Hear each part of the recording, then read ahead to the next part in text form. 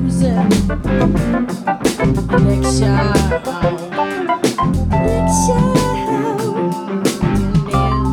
Turn it on, turn it in, turn it on, turn it in, turn it on to the next show.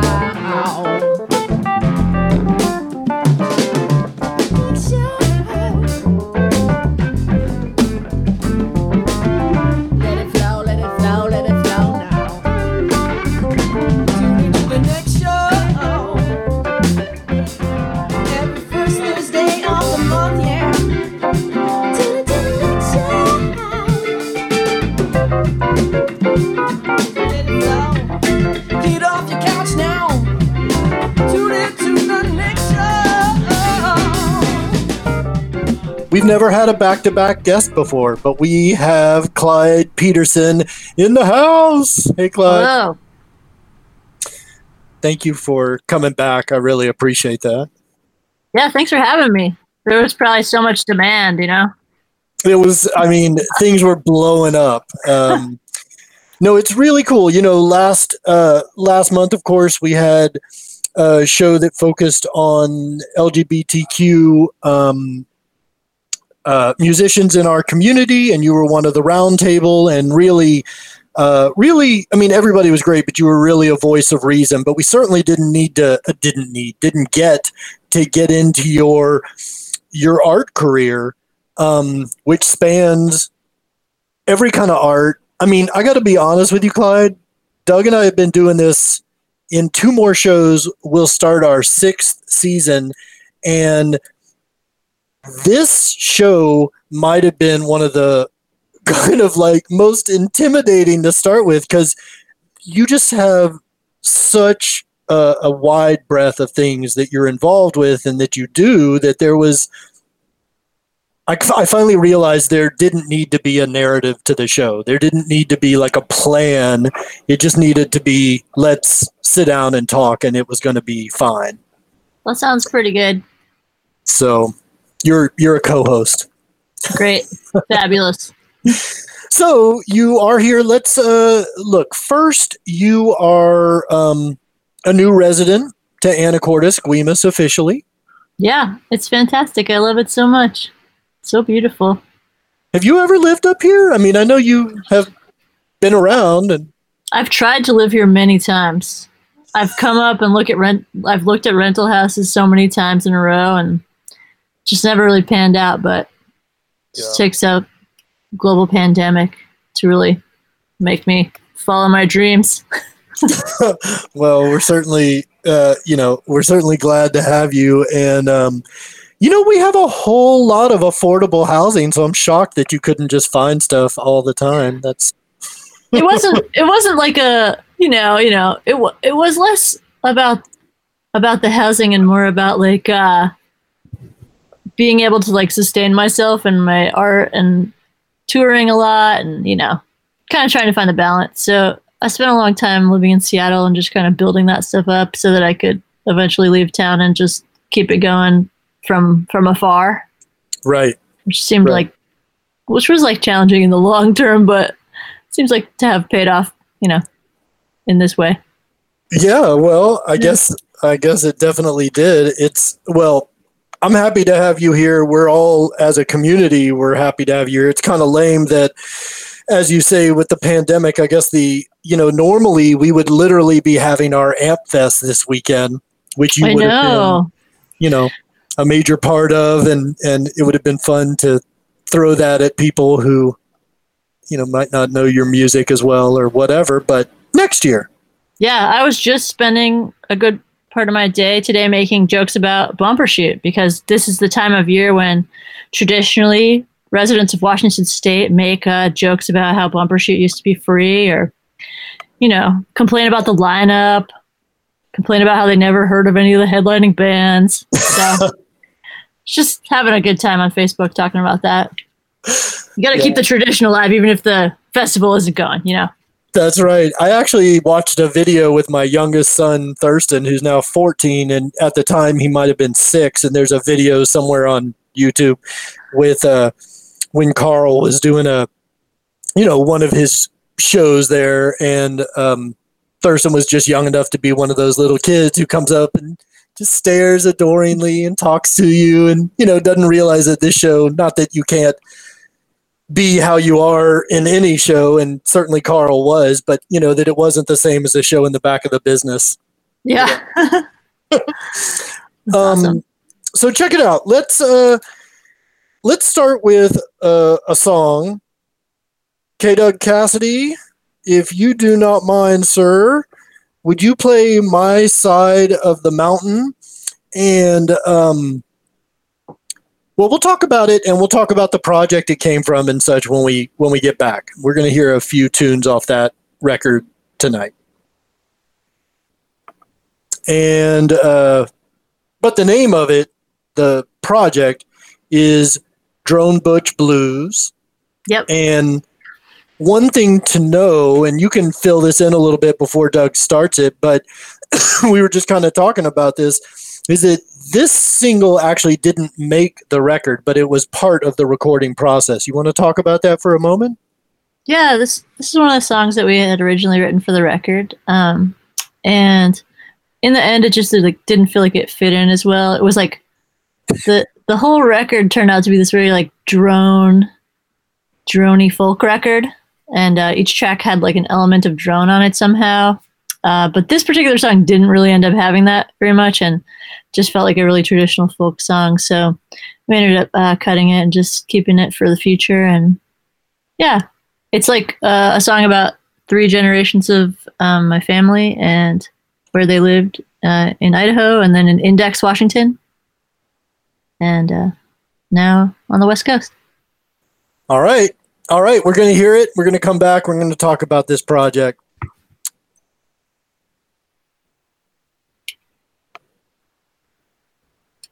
I think we might be having our usual just start of the show technical difficulties. I can't quite tell. Doug's shaking his head. He doesn't like it. Yeah, I've got a frozen Doug Cassidy on one area. I'm sorry, what's the name of the song? My Side of the Mountain. I don't have that on Drone Butch Blues. Oh, it's a single that's not on that album, but I did send it in. It's one of the ones Clyde sent to us. It's like number 7 or 8 on that list. Do you know? Okay, here it is. What about track? Do you have The Party's Over? Is it an extra track? This My Side? Yeah, extra track. Yeah, that's it. Okay, here you go.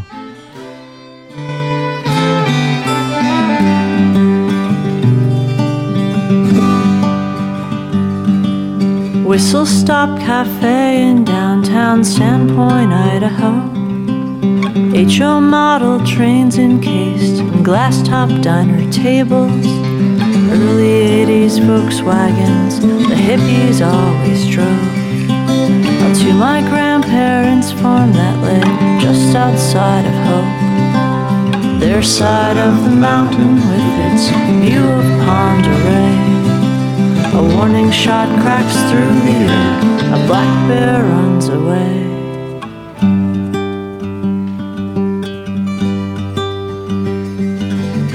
Highway to the Cascade Range, all covered up with snow. A cozy cabin out in Index, my parents stoke the old wood stove. Lake Serene and Bridal Falls, the steep and rugged trail. Glacial water all year long, they're young, they are in love. Their side of the mountain is peaceful for a time. South Fork, the sky conish, sit and watch the trains go by.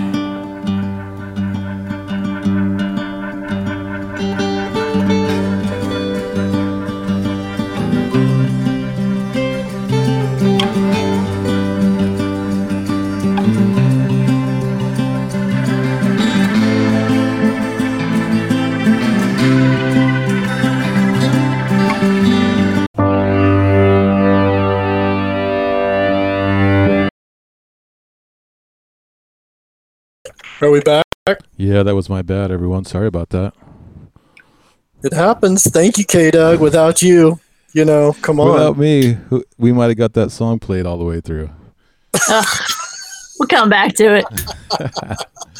All right. So Drone Butch Blues. We're going to hear a couple more tracks off that record here in just a second. But I'd like you to talk about this record a little bit because I guess I'm picking up a little bit from last show, and this entire show is not going to be all about your your queer identity, but you make a very strong showing of who you are and what you do for the community, and you build a lot for the community. And I think it's a real statement about some of the themes and the history that you kind of work in here.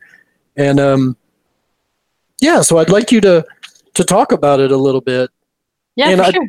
I have one particular question to maybe get you started, but do you provide, you have so many records, I want to make sure I'm keeping it right, but you have a reading list that comes along with this record? Yeah, this record comes with a reading list. This record was a kind of composed and written based on the reading of like 30 or 40 books.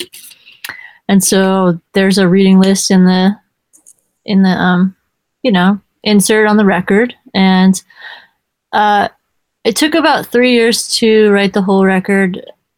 It's not a very long record. It's probably 33 minutes or something. And we came up to Anacortes and recorded it with Nick and Carl. And it was such a pleasure.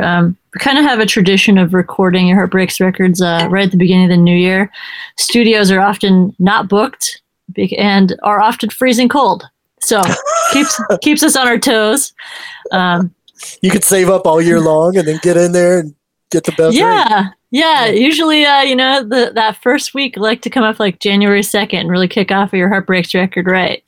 So we did that for many years down at K Records, and then we just got, we're lucky enough to come up to the Unknown and do that. So, but with Drone Butch Blues is a pun off of a book called Stone Butch Blues, written by Leslie Feinberg. They just had their birthday the other day. They're not alive anymore, but they were fantastic. And each song is kind of like a different story about something taken from queer history, either from a written book, an oral history, or like personal history.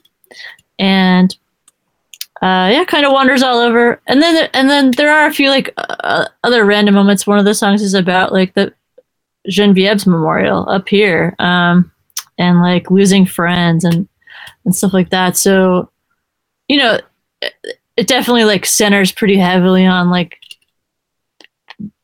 the passing of life and death, mm-hmm. and what that means to a community. So yeah, that's the basics of the record. When you were deciding, well, look, you don't read 30 or 40 books, or I guess you could read them quickly, but what I mean is like that process sounds like you were reading, and then maybe the concept for the record started to sort of solidify. Is that how it happened? Uh-huh. I was reading because I was like interested in certain artists or certain parts of history, and I was just following the trail of those artists and of those history and reading their journals or books about them. And through that, I would like learn about new books and get really inspired by them. So yeah. And there's, I mean, these were mostly queer artists, or all queer artists that were, at a time even more difficult than our current time to be queer, I would certainly assume, right? Yeah, absolutely. I mean, I would say the project actually started like many years beforehand. I was at Scarecrow Video in Seattle, Washington. If y'all haven't been to Scarecrow, it's like the largest collection of media on the West Coast. And they have a queer film section.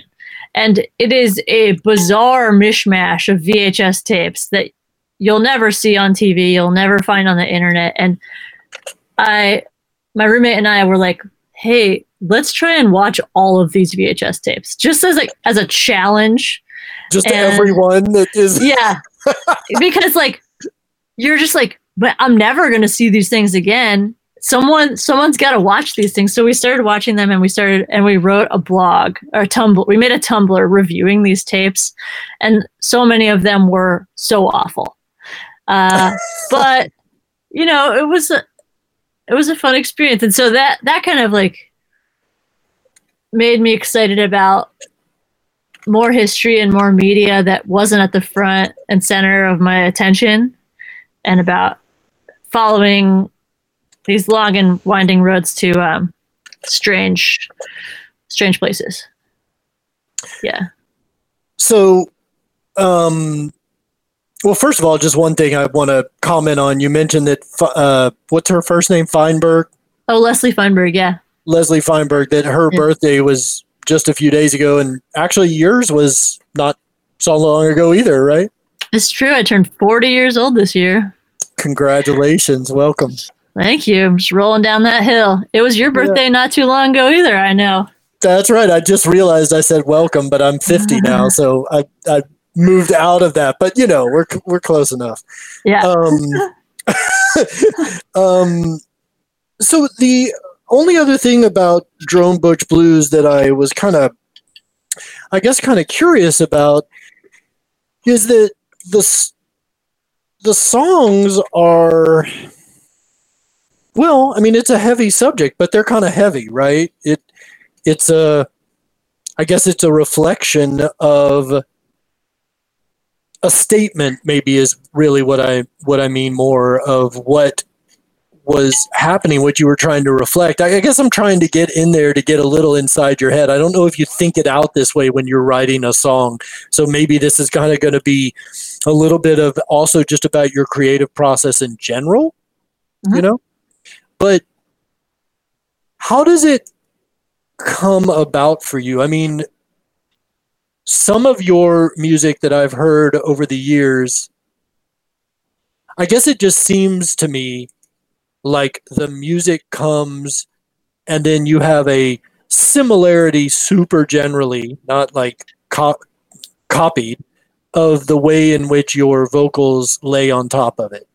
And I'm curious if that's how you do it, that you make the music first and then you come in with the lyrics, or how. Yeah. Why don't you talk about your process a little bit? I'll stop talking.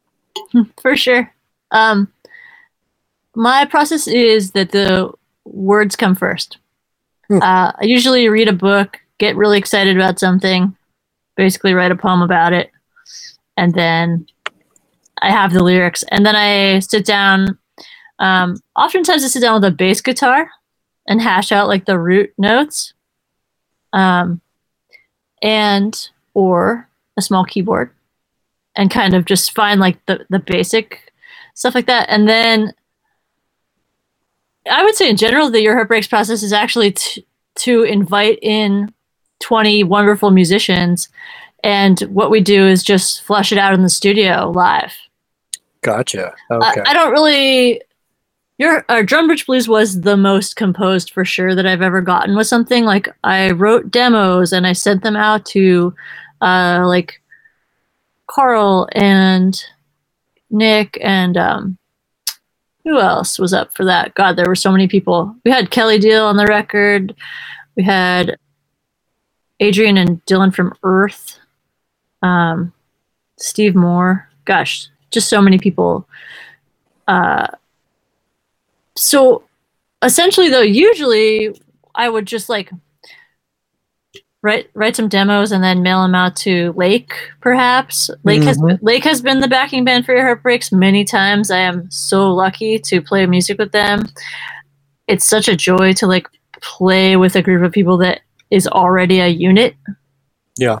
And so, yeah, and then I see Carl as really the binding glue that like carries the thread of of the sound of Your Heart Breaks through all of these 21 years. His production and his melodic lines are really like, without him, the band sounds a lot different. Do you think that this was just the way this project happened and so that's that, or is this a little bit of a a maturation of your artistic growth. Yeah, I think this was like me challenging myself to sit down and really like put in the hours to actually think about it musically.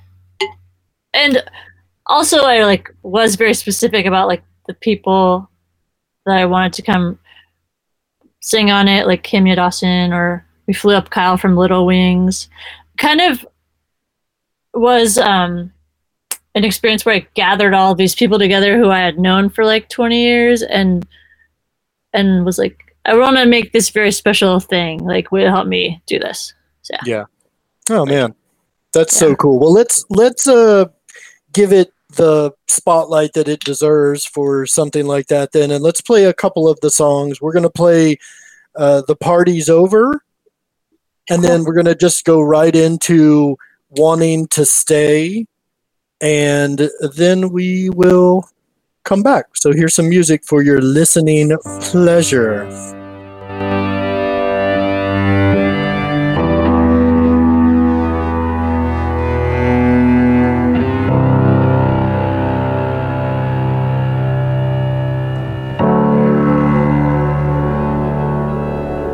Was it the fever or the fear, or the way he held the floor? Was it the backbeat of the bass drum that kept you wanting more? Were you reeling from the poppers? Was he just another screw? Were you hell-bent on making him the one you'd love so true? Was it how the party ended just as you finally felt so free? Was it the death of the gay disco, the murder of the queens, the funeral after funeral, one endless eulogy? The government officials, quiet down, don't make a scene, turn on the lights. The party's over, lost to the night, forever young. Christopher Street, that Hudson River will keep on flowing after we're gone. Was it the way his body moved to the music you adored, or the way the disco ball just sent you spinning round the floor? The glitter on his face, sweat upon his brow, short, shirtless body moving to dinosaur-esque. Was it how we were so wild, how we sleeplessly endured, how we raged against the night, against the cruelties of the world? In the seedy basements, back alleys, dark clubs and the discos, for one moment felt alive, took all our shame and let it go, turn on the lights. The party's over, lost to the night, forever young. Christopher Street, that Hudson River will keep on flowing after we're gone. Christopher Street, that Hudson River will keep on flowing after we're gone.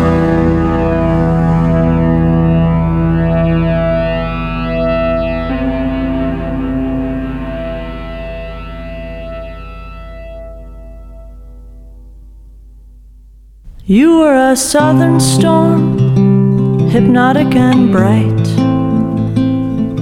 You were sand in my shoes, you were all that I knew for a little while. Sudden and cruel, soaking me through. Frozen in fear, somehow wanting more was all that I knew. Oh, for a gentle breeze on a sunny day.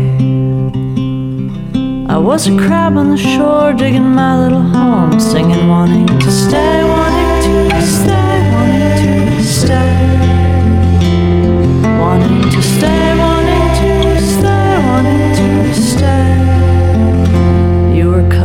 vine, blocking out all the light. Weaving in between trees, climbing taller each day, choking out all the life. Persistent and strong, a weed through and through, spreading far and wide, no place that could hide from your system of roots. Oh, for some sweet relief, or a tidal wave. Was a crab on the shore, digging my little home, singing, wanting to stay, wanting to stay, wanting to stay, wanting to stay, wanting to stay, wanting to stay, wanting to stay, wanting to stay, wanting to stay, wanting to stay, wanting to stay, wanting to stay.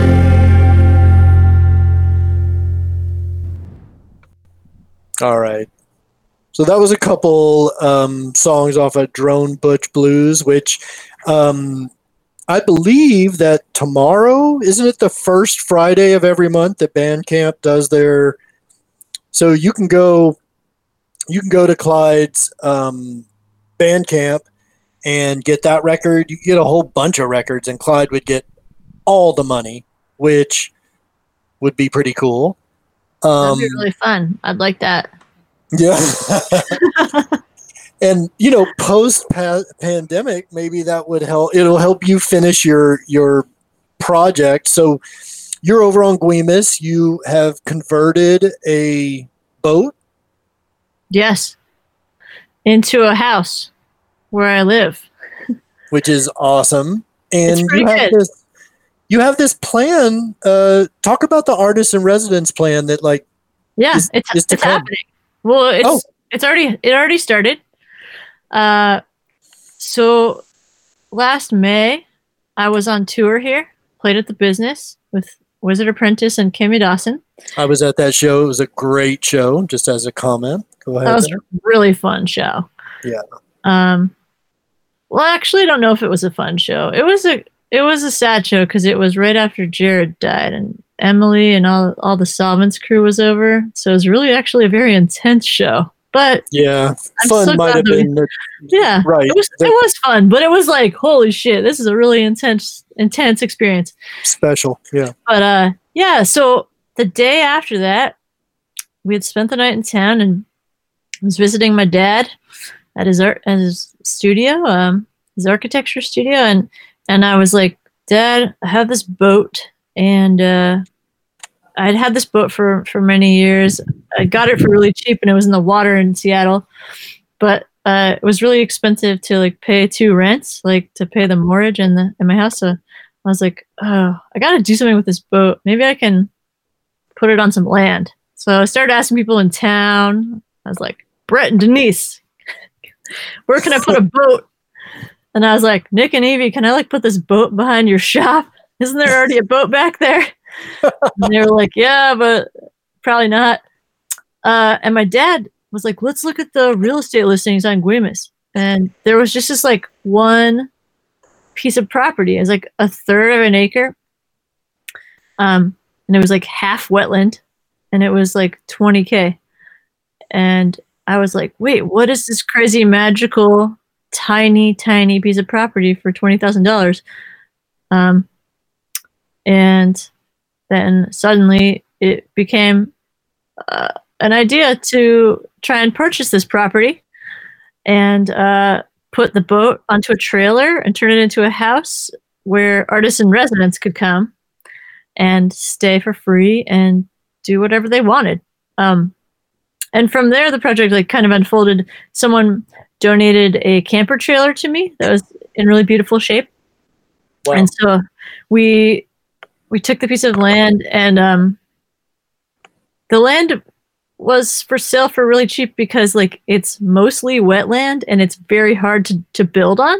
So I think all of these people had bought this land and dreamed their dreams, but no dreams had ever occurred, actually. They had tried and failed. So we were like, well, the one thing we can do with 1/3 of this 1/3 of an acre is to put a wood chip driveway in it and put a boat on a trailer in it and park a trailer here. So that's fine, and we'll do that. And so fast forward to a year and some months from now, I'm sitting in this boat, and tomorrow an artist in residence will come up whose name is Danny Denial. They're a great musician from Seattle, and they'll do whatever they want.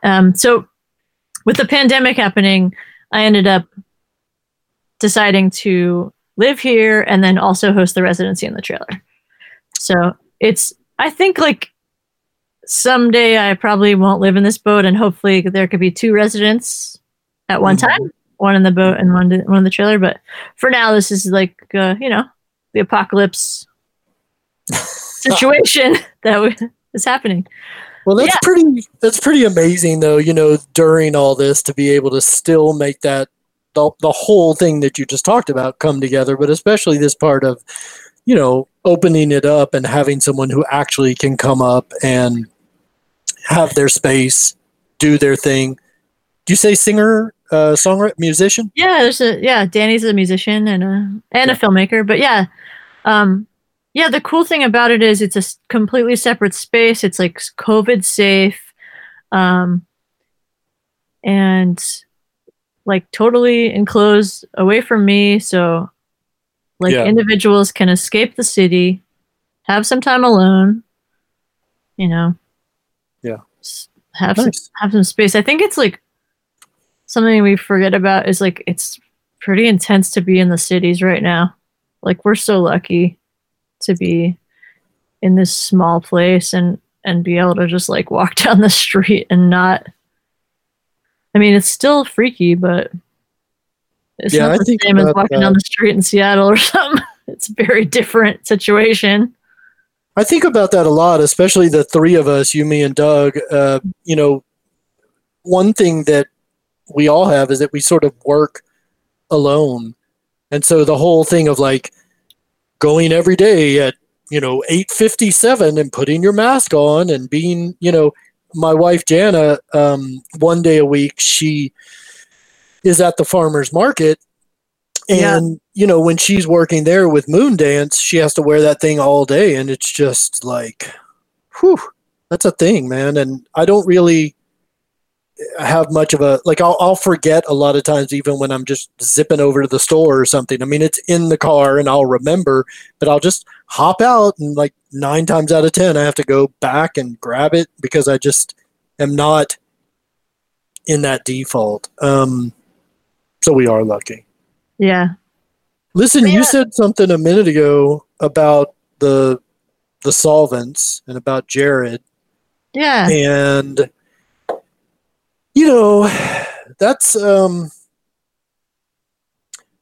a heavy situation. Obviously, he's been gone a while now. I don't know exactly how long it's been, but he was an interesting guy, and for lots of reasons. But one thing that I always found interesting is that it seemed like all of you, the music community that are out there performing, that so many of y'all that are closer in, you and Carl and Kimya and et cetera, put him, really respected his ability, his songwriting. A lot of y'all have done songs of his, and you have one that you did, or maybe you've done more than one, but I have one of yours here and I want to play that in a second. But I was just thinking about him. I don't know, what you want to talk about him just for a half a second, and maybe what role, how you, whatever it makes you think of when you think of him. Yeah, for sure.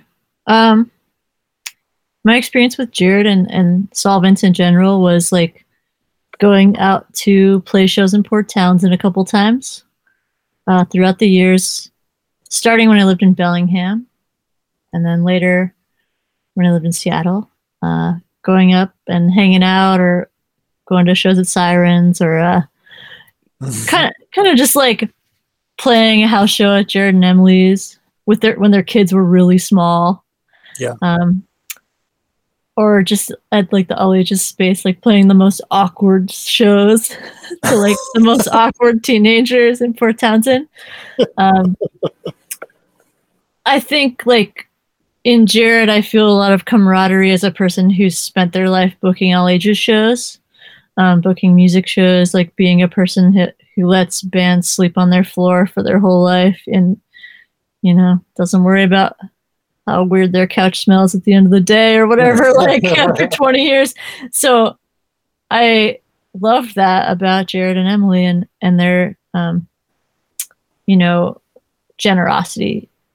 Because booking shows takes time and energy and it was never a problem for them to do that. And there's a very specific group of people who you start to build up over time. You build up this like rapport with where you're like, I'll book you a show, you book me a show.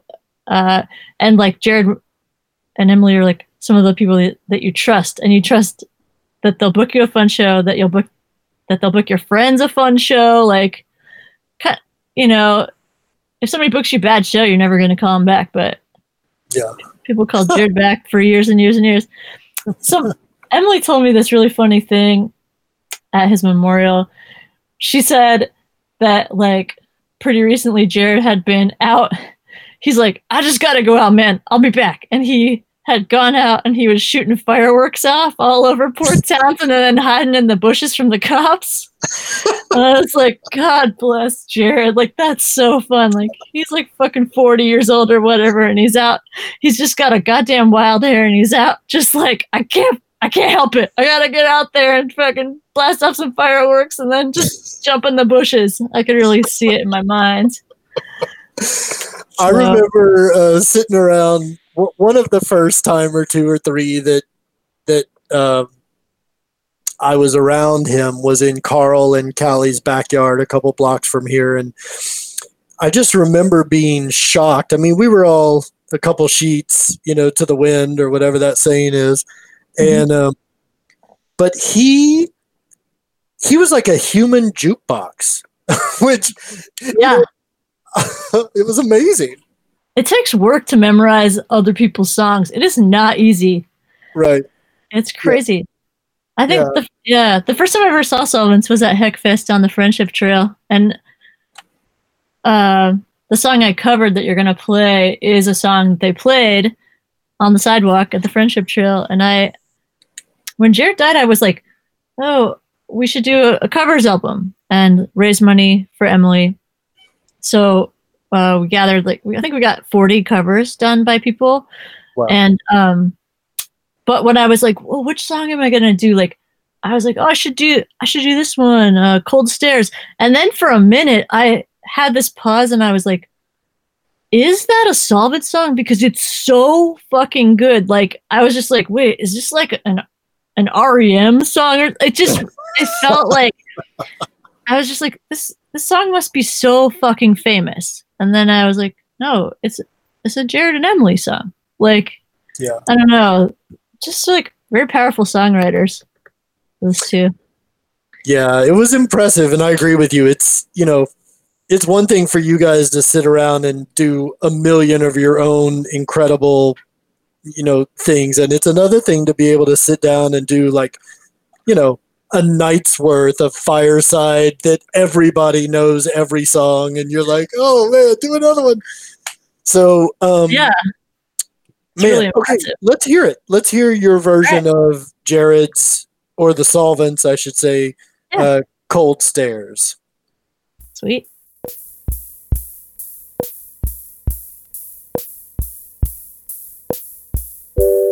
So you got cold stares from your mom's boyfriend, but he don't know you, and he damn sure don't own you.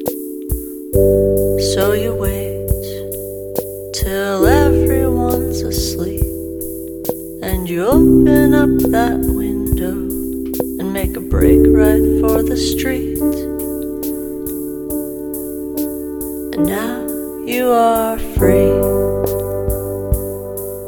Please wait for me, I'll meet you there. 1 a.m. beneath our favorite tree. It's by the graveyard where we woke the dead. I stole a rose from someone's grave, and we were not afraid. And now it's summertime, summertime, summertime, and you're free. Summertime, summertime, summertime, and you're free. So you got cold stares from your mom's boyfriend, but he don't know you, and he damn sure don't own you. So you wait till everyone's asleep, and you open up that window, make a brake ride for the street. Now you are free. Please walk with me. We'll make it there by 2 a.m. The wind will blow us in. Hello to North Beach, with its sand so fine. We'll build a fire to the left. We won't say the rest. And now it's summertime, summertime, summertime, and I'm home. Summertime, summertime, summertime, and I'm home.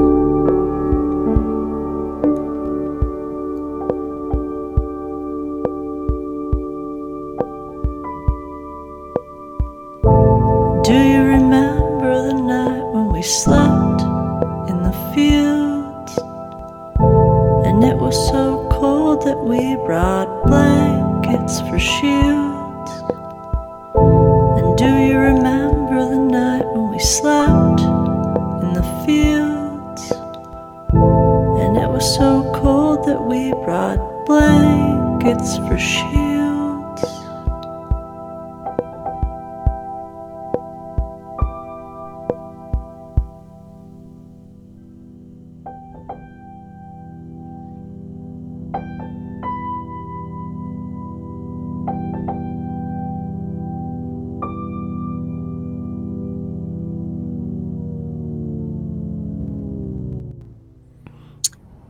That was Cold Stairs. That was by the Solvents. And Clyde, as you were mentioning the Friendship Trail, it made me think about one of the early times that I remember you coming up here.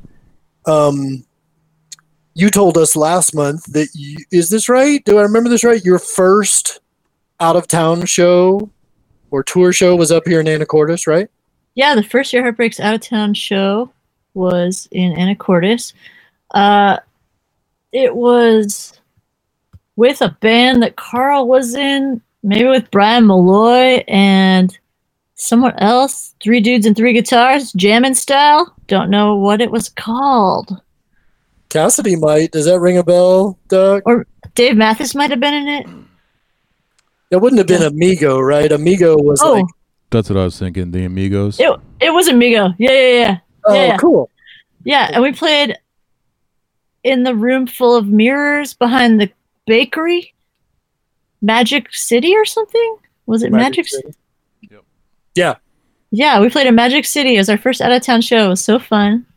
I know that place by reputation. I think it must have left right before I got here or something, but I'm aware of it.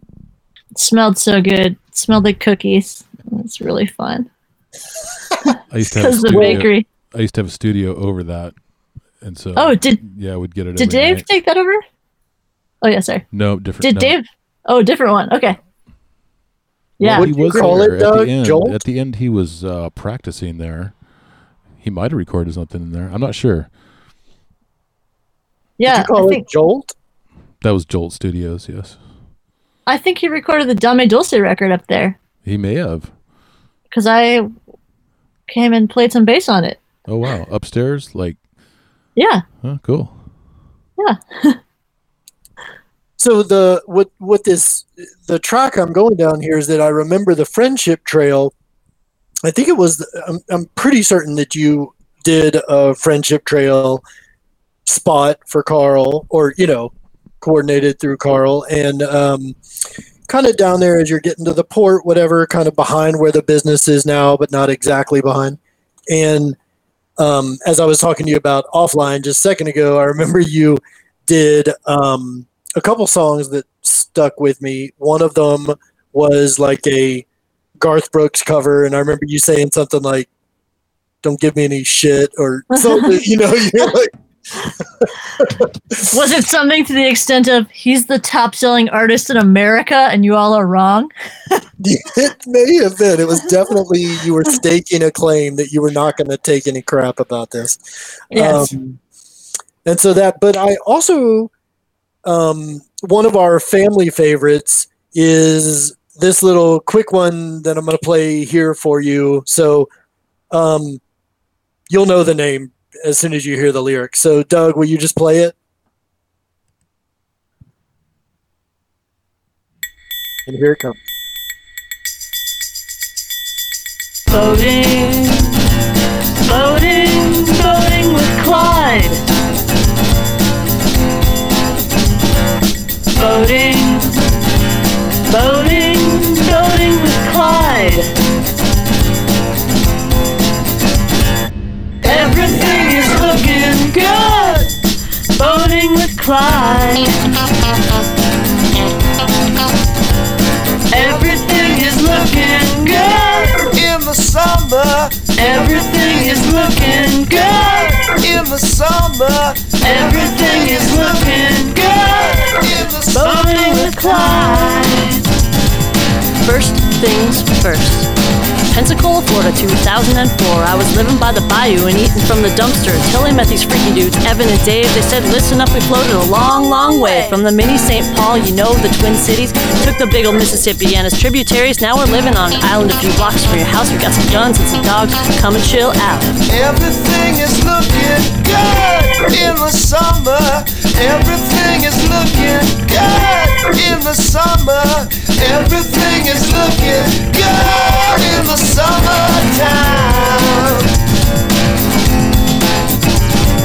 Next thing you know, we're all building this boat, drinking beers in the backyard, playing like it's gonna float. Plywood, power tool, nail in the tack, bend the wood in the jig and fiberglass. 6 years later, this thing still floats. We're explorers of the brackish waters of the West Coast. My hometown, Seattle, I'm seeing it with new eyes. Sunny, hell yeah, let's go boating with Clyde. Everything is looking good in the summer. Everything is looking. Yes, Boating with Clyde, which speaking of kind of like you were saying about that Solvent song, is it famous? I mean, that one feels to me like one of those that every single person, you cannot kind of sit still when you hear that intro. Well, so do you know that song is music by the band Peace that Phil recorded? Okay. No, wait, what? Okay, go ahead. Do you remember that album Peace that Phil put out at One Heck Fest? It was a blank CD and it just had a peace sign on it. Oh, and on the sleeve. It was like maybe or maybe on the sleeve. On the anyway, disc. Okay, yeah. So it's hard to know how much to say about this, but yeah, Phil recorded this iconic band Peace from Canada. And then I asked Phil if I could remix that song that they had made, Summertime, into the Boating with Clyde. So the music is actually by someone else, and it's an incredible jam on its own. It's probably in the AMP archives, and it's probably called Summertime. Well, yeah, and it is a jammer. 100%. So, I had no idea, but I do remember when you were on the street, this show I keep talking about, this Friendship Trail, that you had like as your backing, like a jam box, oh yeah, yeah. and so maybe that. That was that music. I totally forgot about all of this. Yeah, there's a lot of local folklore about peace. I think you'd have to get Phil on the horn to really get into that, though. He controls the knowledge on that band. Well, I will tell you what, he is going to be our guest in November. So, Yes. mark your calendars for that. But I'm putting that down right now to ask him about the band Peace and the whole thing. So the reason I wanted to play that right now, aside from that, my family just loves that little thing, and we've watched a bunch of the episodes, is because of what episodes? What are you talking about? Aside from music, you do a whole bunch of different artistic things. You're a filmmaker, of course, and this Boating with Clyde, I mean, I'd like you to talk about it, but how many years did you do the show? Was it 4 years or? We shot it for 5 years, but the 5th season is not online yet, and I really need to. I'm hoping this winter will be the time when I can edit it. I used to have someone that was helping me mix the audio for it, and that's kind of a big portion of the work that goes into it in the end when you're editing. So, but basically, to rewind, I built this tiny dinghy in Florida when I lived there, as you heard in the song. And I traveled with it all the way back to Seattle and on top of a van on tour. And then I started using it to host. Well, first I was just using it to have friends go boating with me in the Arboretum when they were visiting, just for fun. I remember taking out Al Larson, and then I remember thinking, I should be filming this, and I should be making bands play music. So I did a little Kickstarter and bought some GoPro cameras right when they came out so that we would have some waterproof cameras. And I bought a little portable battery-powered mixer and a couple of microphones. And that's all we need. It's just a really small backpack of gear and a tiny rowboat. And we had everything from Behead the Prophet, No Lord Shall Live reunion show with like some hydrophones on a bucket drum set that Carl had built some hydrophones for me. And we lined in. When he was working for that guy who makes those. Yeah, okay. This comes together. Right. Yeah, so he hooked me up with some hydrophones for the bucket drums, and I built a floating drum set. And then we would just like line in the guitars into this mixer in the boat. And so things just like sounded totally insane in the open air, but in the mixer, like the bands would sound huge and I could hear it, but everyone else was just like, what the fuck? This sounds fucking crazy. So hosted a lot of bands out on the water. You can go see a bunch of these. I don't mean to speak over you, but like, for people listening, you can go to ClydePeterson.com. It is .com, right? You can just go to boatingwithclyde.com. Oh, okay, even better. But there are, there are a whole bunch of them. I guess 4 of 5 seasons or close to that. Lots of people, and a lot of people that I know Lil Wings was one I just watched the other day, just to kind of. Yeah, that was a fun one. Yeah, that was such a good idea. In a way, that was a little bit of an inspiration for us to do the next show.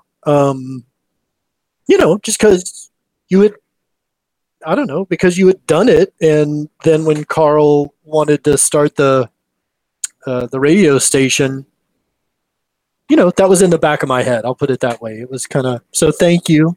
Yeah, I'm excited to try to do another season of Boating with Clyde up here on Guimas in the Beaver Pond sometime. It's a good location for it. There's not a lot of wind, so I think there's a lot of it's very tricky. Like shooting in Seattle, we shot in the Arboretum, and we'd have to like tuck ourselves away in a tiny little corner of the reeds to keep the wind from blowing through the microphones, and party college kids everywhere. Took Jason Anderson out, and he made like 50 drunk UW students sing along with him, and it was terrifying for me. He made them all sing "Don't Stop Believing." It was. Oh well, that would be frightening. Yeah, he's like, let's go check out what those guys are doing, and I was like, please don't make me go over there. Well, so this is Boating with Clyde. I want to stay on this side of your artistic output for a second, and we definitely have to talk about Torrey Pines. This film it's so good in so many ways. You won a bunch of awards, and I want you to, if you don't mind, to immodestly drop some info about it. But one thing that I find interesting about Boating with Clyde and Torrey Pines that's kind of a through line is that there's not very much talking. It really is driven by the music and the visuals, and just pick it up wherever you want. But Torrey Pines is, gosh, it's so good. People need to make sure they see that. Yeah, for sure. Torrey Pines is a feature stop motion animated film I made from 2013 to 2016. It took 3 years, and it's autobiographical about growing up with my mom, who's schizophrenic, and then eventually moving up to Seattle with my dad. And it's also about like being a teenager, puberty, gender identity, just like all the craziness of that in a world pre-internet. Takes place in Southern California, and then halfway through the movie, it turns into a road trip movie. There's a ton of pop culture in it: Star Trek, Beauty and the Beast with Linda Hamilton and Ron Perlman. What else? Tetris.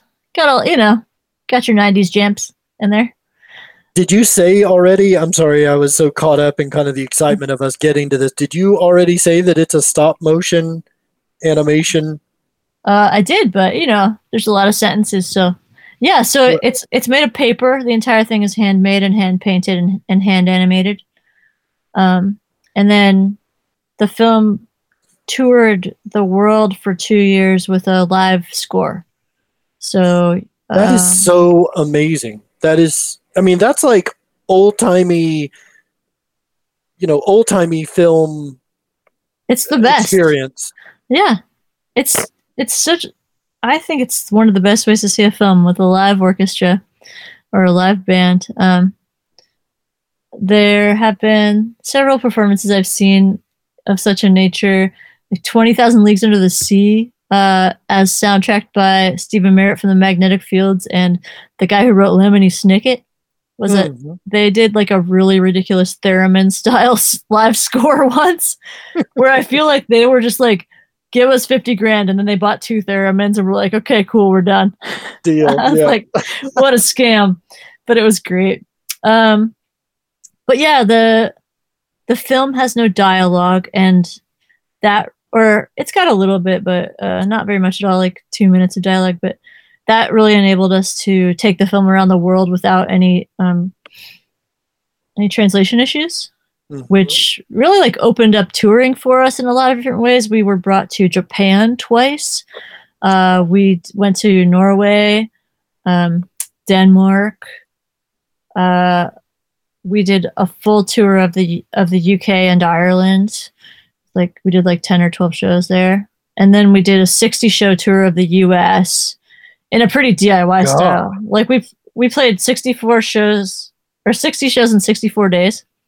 Like we premiered the film in Seattle at the Egyptian Movie Theater to like a sold out packed house with a 24-person band and choir. And then like 2 days later, we hit the road as a 3-piece band and just played every night for 60 days. And And you It would was- project the film, and then you Yeah. would play the score. And Yeah. I mean, yeah, that was the performance. You didn't turn it into like a concert afterwards or something like that. It was about the film. Yeah. Yeah, but we did have the US tour was like pretty DIY, and so we booked the tour basically as a band. So often we would have a band open for us, or we would have like a local filmmaker open, and that was very fun. Like to just book it as a punk show or whatever.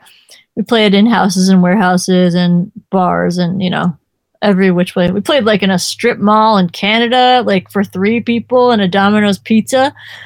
That was one of the funnest shows. Yeah, yeah. Just like where you're like, oh, we're next to the Macy's and the casino, and there's 3 kids in Regina, Saskatchewan, that came to see this film, so we better do a really good job of like giving them what they want. Let me ask you 2 little points. You have a lot of people that you work with in general. I guess among a bunch of them, Chris Walla was part of the process with this project. Yeah, Chris Walla was the producer for the soundtrack. He had never made a soundtrack before, and neither had I. So it's a pretty big learning experience for both of us. Going into it, we were like, oh wait, what is the music for this movie? We don't even know. So pretty quickly, Zach Burba and Jacob and I from Your Heart Breaks got together and got like 6 or 7 tracks going, instrumentals, and then we had the band Earth write a song as to play the part of the teenage rock band. Right. Oh, okay. Yep. And we had a choir. Yeah, there was a choir in Seattle called the Beaconettes. They're like a group of older women who they win the Figgy Pudding holiday choir contest every year downtown. And they wrote a Star Trek theme song for us, which was very cool and very weird experience to happen. I like remember giving them a little bit of instructions, and then I went to meet up with the one person who was composing the theme for us, and she was like, well, this is the idea I have. And then she like a cappella just sang like a very classic wobbly Star Trek theme. And I was like, oh my God, awesome. And then it just turned into this crazy, huge choir. Chris was like, this is the most challenging thing I've ever recorded. This is the craziest day. And it was fun to watch. But yeah, we spent a month making that soundtrack with Chris. Had you worked with him before, or was that kind of the first thing, or how did that exactly come about? Yeah, Chris recorded a band I had been in Bellingham like 20 years before that. We were both in Bellingham at the same time. So I was in a little punk band up there, and he recorded us in our living room. And then I don't know, we'd always kept in touch over the years, just a little bit, and then would see each other at whatever music festivals and stuff and say hey. But when it came to Torrey Pines, I was really hoping he would want to do it for a number of reasons. I really love this record that he made that is called Loops. I don't know if you guys have that, but it's extremely beautiful. It's just tape loops and they're super mellow. No, but I've heard of it. Okay. It's really good. I think you'll like it. And also his studio was like 2 blocks from my house in Seattle, so it was an ideal scenario for nice kind of goofing off. One more thing before we play a little bit of music. Can you also talk about, I believe you were telling me that it was getting used in schools in like a Nordic country, or yeah, can you talk about that, or is currently? Okay, I'm so pumped on this. It's happening this fall. The students of Asgard, Norway are going to watch Torrey Pines as part of their like curriculum, and I got to make like a behind the scenes movie for them, and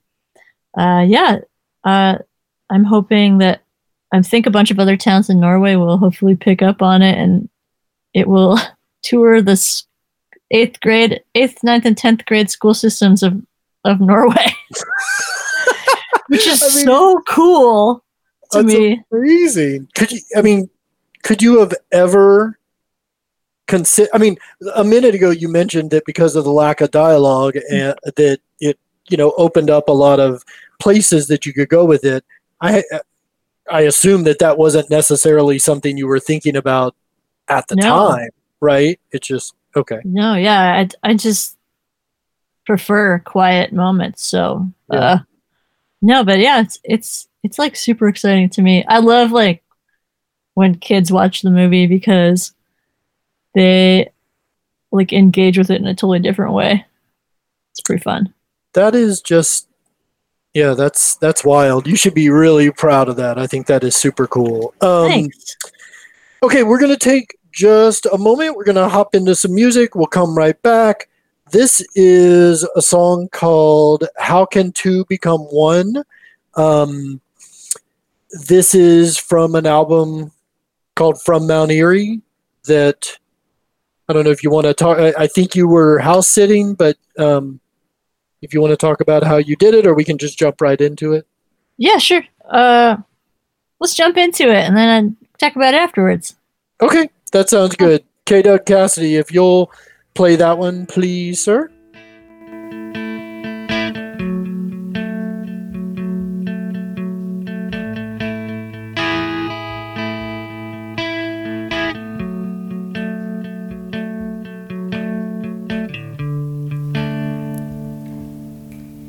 How could two become one when we could never agree over the salty sandbar, the Douglas fir tree, the slow rolling hills, snow-capped peaks, thundering shores, or the lonesome prairie?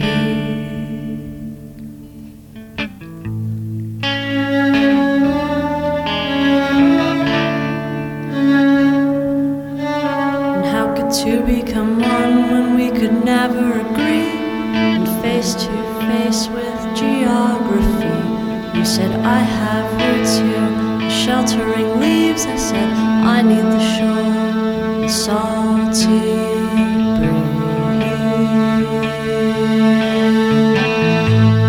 turn the page, and those mountains make you miserable. Great dividing range, prove we were divisible. Turn the page, and those mountains make you miserable. Great dividing range, prove we were divisible.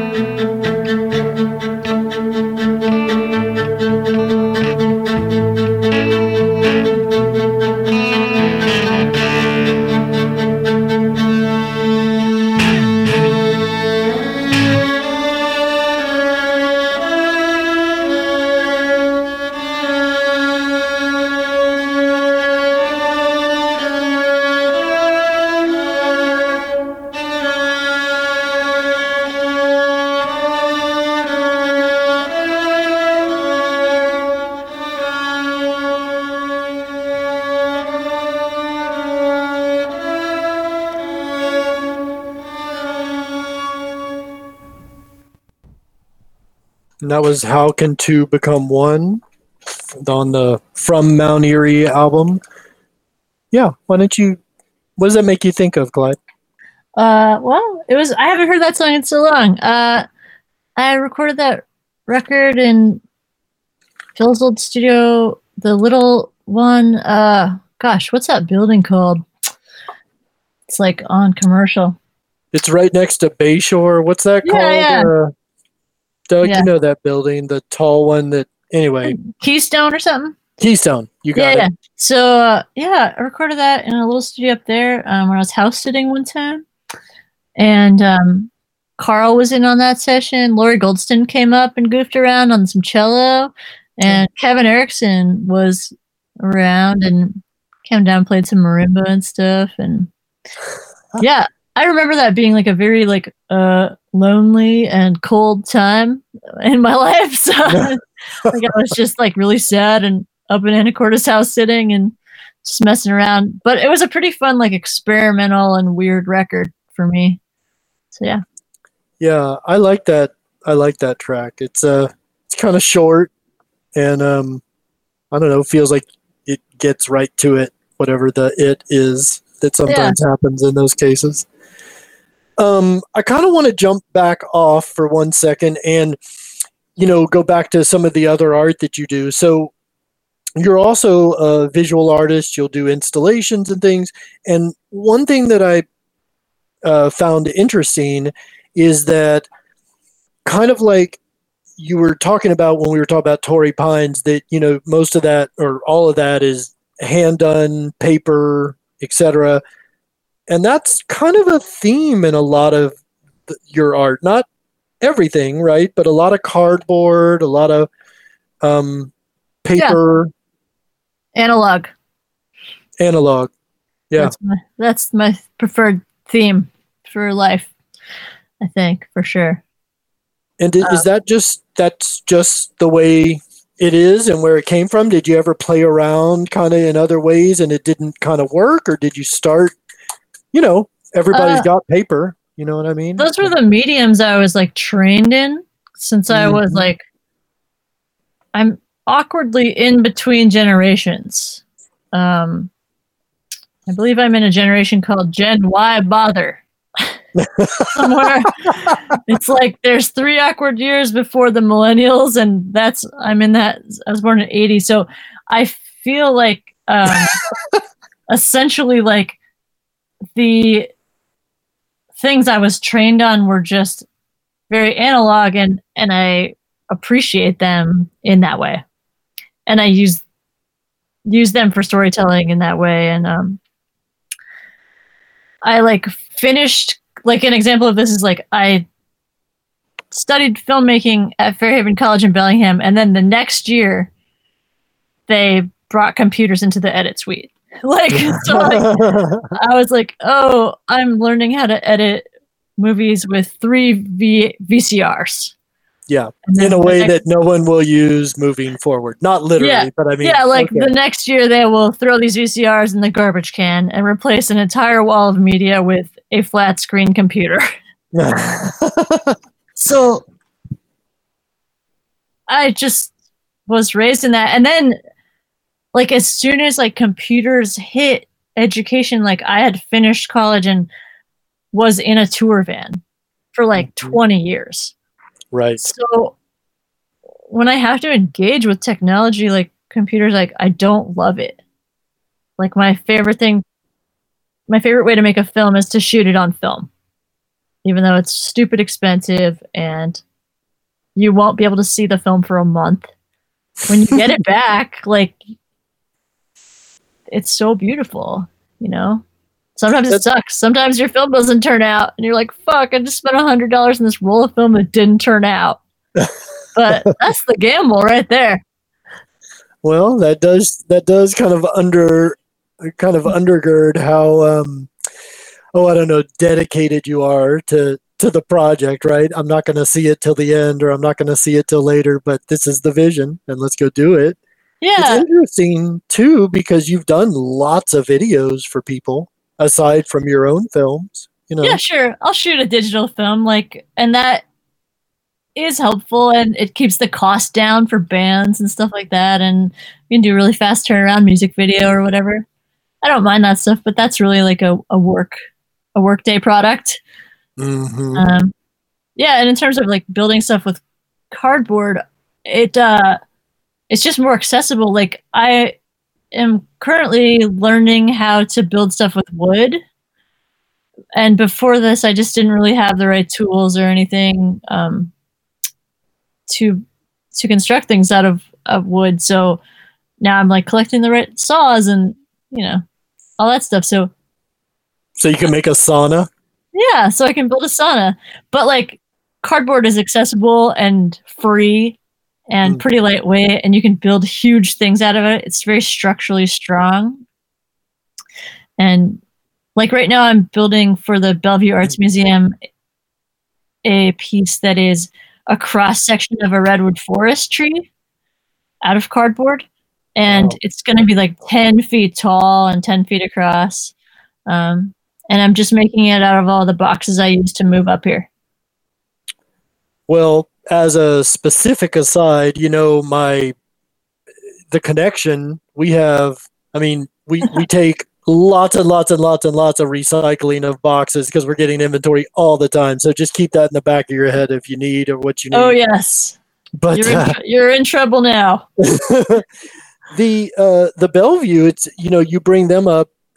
You've done lots of shows in lots of places, but I remember in particular a show you did back in a couple years ago called Merch and Destroy, which, again, overlapping with my day job of the connection, it made an extra special sort of like impression on me. But that I remember that one was very well received. Those people over there, the curators or whatever, they must like you a bit. Yeah, we had a fun time with that show. I built a life-size tour van out of cardboard and filled it with rock and roll gear, all built out of cardboard. And then I recreated a green room, which was definitely like controversial. There were, the culture of Bellevue is not particularly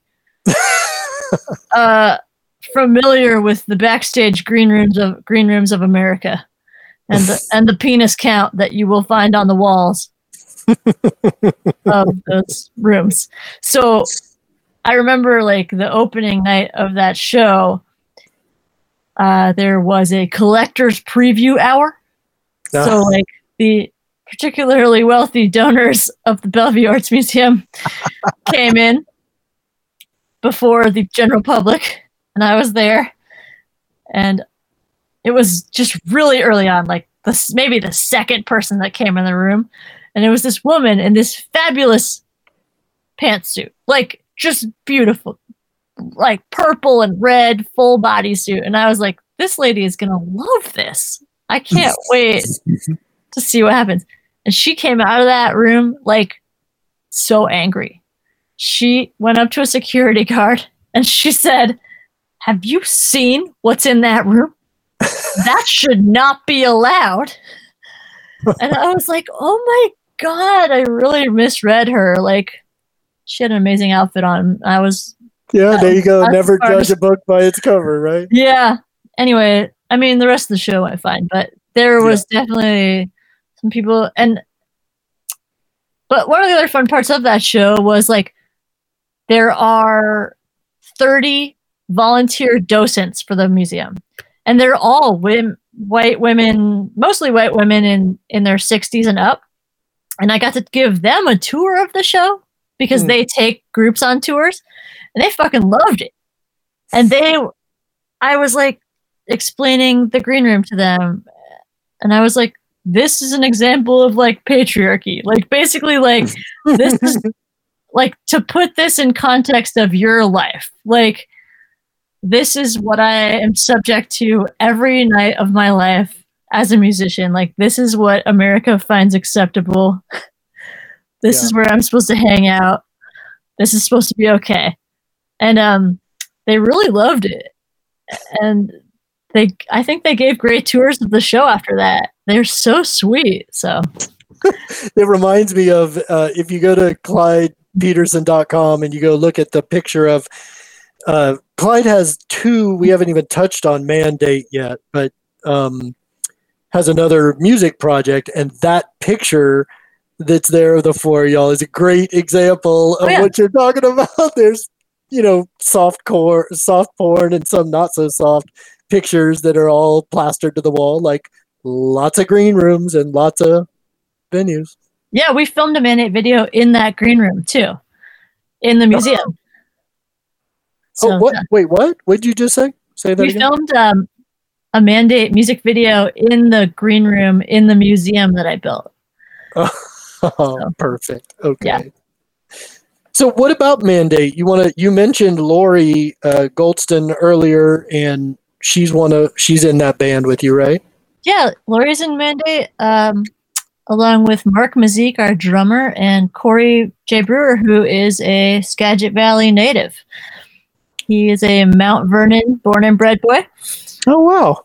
Yeah. He told me a good story recently about how he would walk around Mount Vernon tagging stuff with chalk, and people would think it was paint and have to paint over it.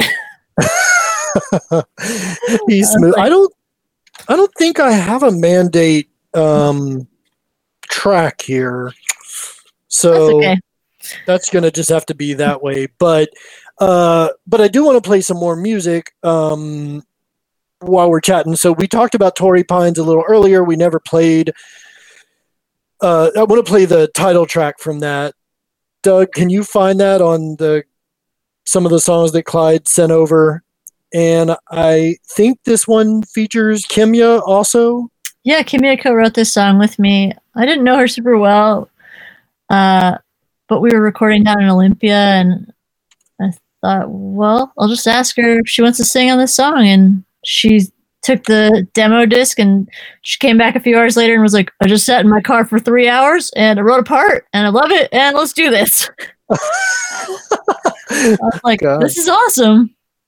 There you go. She makes it happen. All right. Well, I think we're ready for it. So let's listen to the song. We'll be back in a moment. Do I tell the story of my mother gone crazy? Last seen living in the woods outside of Branson, Missouri. And I try to write it down, but I cannot recollect the order of the situations, what came to pass and what happened next.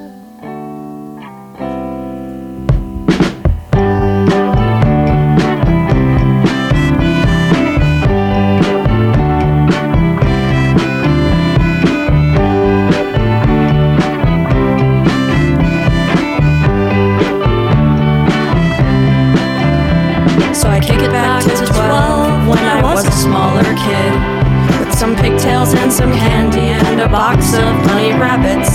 Living in a shitty surfing shack in Del Mar, California. Dumpstering boxes from Circle K so I could build a fort.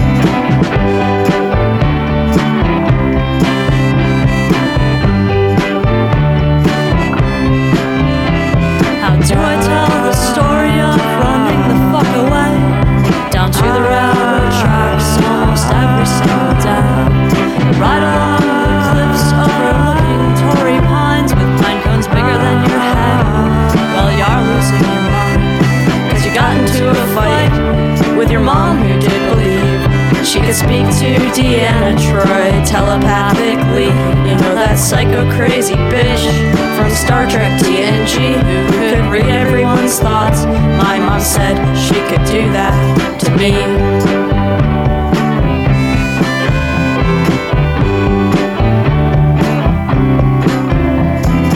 Open up your mouth and let it all out. You gotta get it all out. Just get it off your fucking chest. The shit that you've been through is the reason you're you. And I bet someone is listening with a similar history. Once the words are spoken and it's all out in the open, it will help other people feel a lot less broken. So open up your mouth and let it all out. You've gotta get it all out. Just get it off your fucking chest.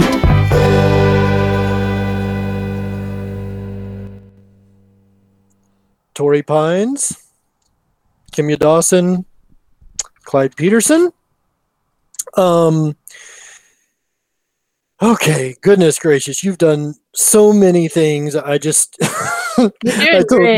I told you at the beginning.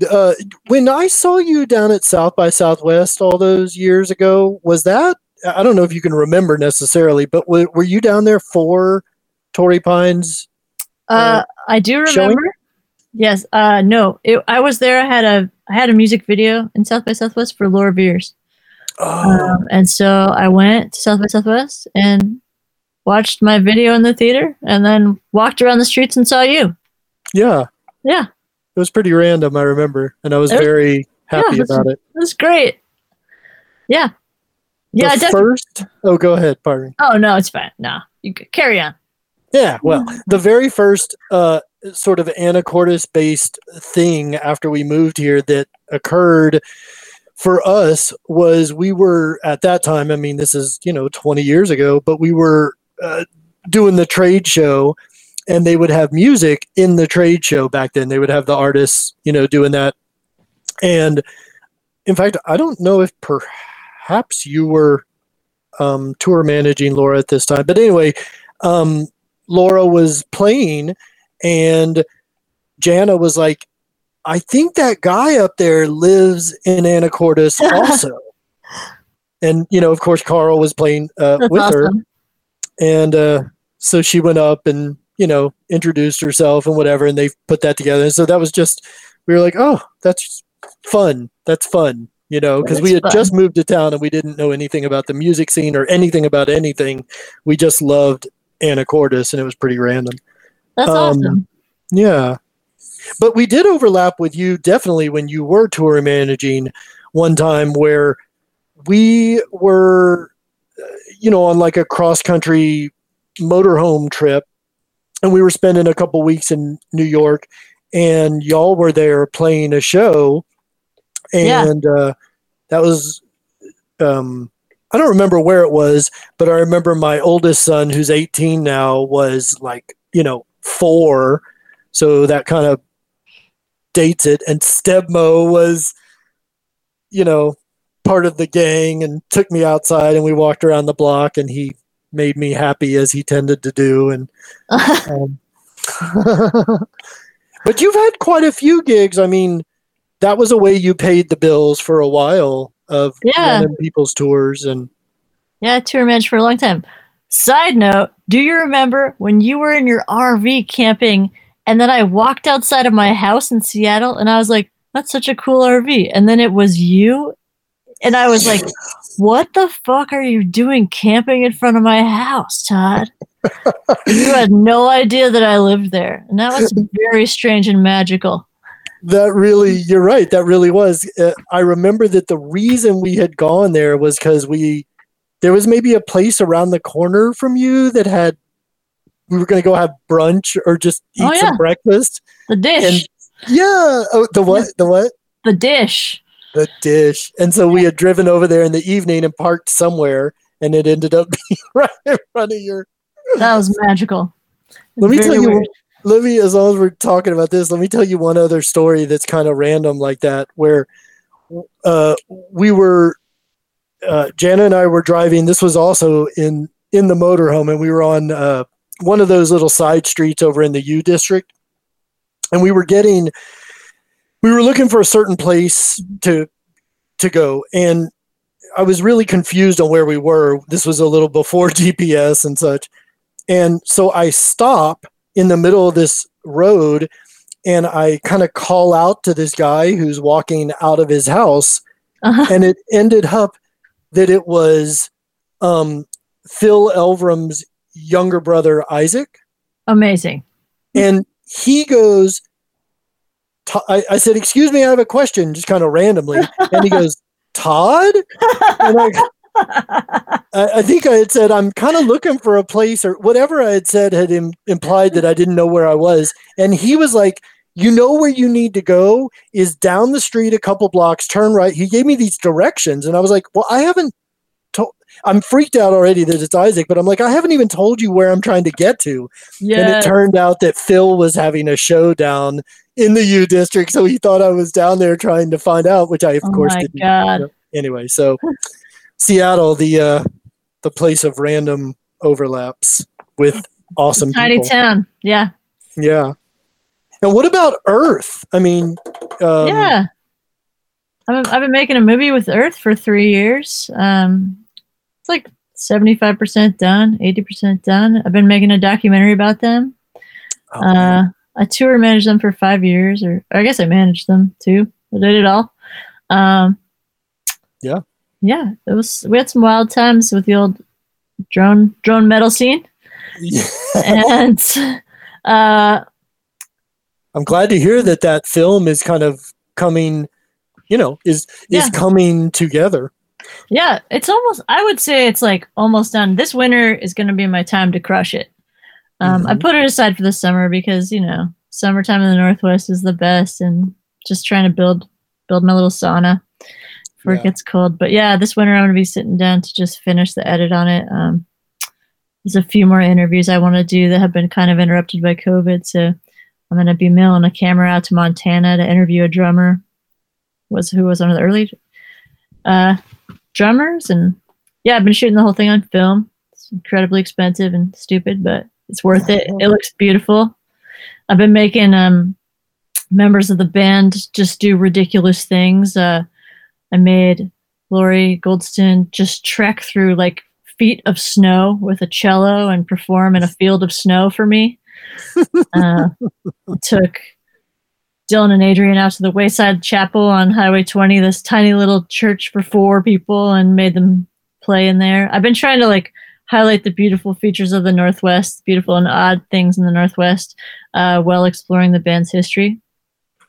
That's cool. I read an interview with you as I was kind of getting ready for this, and you mentioned in there something that I just thought was so right on, which is that often when you hear about Earth or have a spotlight on them, it's directly related to the relationship with Kurt and Nirvana or what have you, which is legitimate. It's a portion of the story. But as you pointed out, I mean, I'm totally cribbing from what you said, but as you pointed out in the interview, like that's not really Earth's story, and I guess is not the story you're setting out to tell. Yeah, I mean, we talk about this stuff a little bit in the movie, but there's, they have like over 30 years of like musical knowledge and wisdom and adventure under their belt, and they've had like 30 members, and the vision that Dylan and Adrian bring to music is so beautiful and so unique, and like it can't be replicated. You can't just like smoke some weed and sit down with a guitar and play music like Dylan Carlson. No. And it's so hard to play drums as slow as Adrian plays them. She makes it look so easy, and it's ridiculously hard to play drums that slow. She's like created an entirely different way of playing the drums. So yeah, that film is about, it's about like addiction and recovery and survival and persistence of vision. So yeah, I was really proud for the time frame that we got to work with them, which is directly related, to you. That was when you were managing them, but I really didn't know the band before then, and then just became a, not a huge fan in the way that I can just name every album and all that, but I can sit there and be explosively blown away by any track every time. It's still, I feel like it's just so incredibly unique. I'm not in the drone scene or whatever, all like that, but that's just a great band. So yeah, if you're listening and you don't listen to Earth, you should go, sit down and be ready to listen a little bit. Which album would you say is a good intro album for someone who hasn't listened? Probably a lot of people would recommend like The Bees Made Honey and the Lion's Skull. It's kind of that was one of their more popular ones. Okay, that's a good place to start. I like Pentastar myself. It's a little more metal.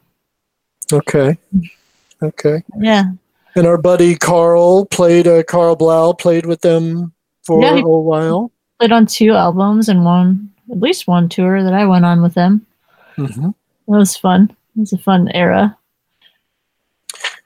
Okay, we are getting to the last half hour here, so I want to make sure to get a few, definitely get a little more music in. So we're going to take a moment and we're going to play, how about we play 2 tracks off of your album, Harsh Tokes and Bong Jokes?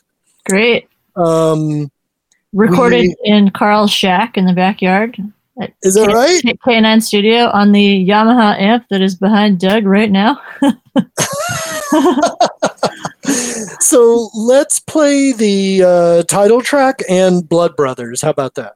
Yeah, okay, here's a hot topic from that title track.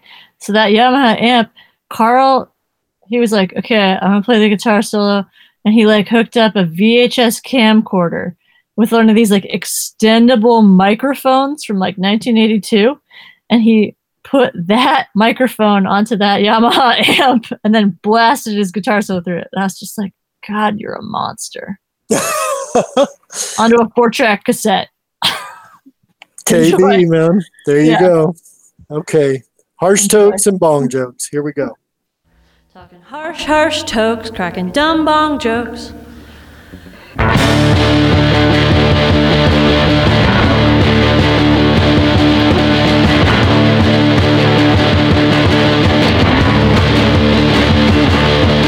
Sneaking out after midnight, Woodland Park in the moonlight. Swing set swinging with the girls from school, and hot box smoking with your queer punk crew. Total losers, totally lost, and your parents out of town. My secret crush, my crying eyes, my broken heart. Our high school years just falling apart, and north by west, traditional sin. A 40 in your hands and a record collection. Sick in the morning, never taught a fucking thing about how you shouldn't mix liquor and meat. And north by west, traditional sin. Late night parties and learning how to kiss. And sick in the morning, never taught a fucking thing about how you shouldn't mix liquor and meat. And sneaking out after midnight, an old guitar, a bottle of wine that your parents brewed in the basement down the street. Sticky fingers when they were asleep and windows down. Roll to the east side, a mixtape blaring as we head through the night. There's a place I know we can drink in peace and sing Miss Misery till the early morning. And north by west, tradition sin. A 40 in your hands and a record collection. Sick in the morning, never taught a fucking thing about how you should mix liquor and meat. And north by west, tradition sin. Late night parties and learning how to kiss. And sick in the morning, never taught a fucking thing about how you should mix liquor and meat.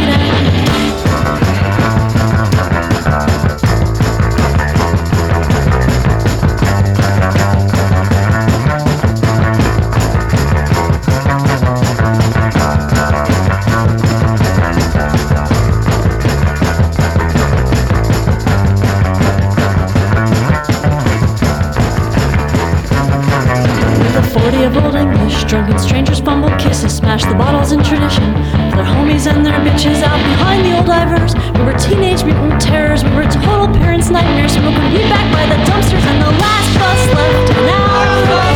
We walked a long way home, talking harsh jokes, cracking dumb bong jokes, stupid dumb shit you say when you're young. The side steps of the house did creak as I dug for the door key. Crept back to my bedroom just to get busted in the morning.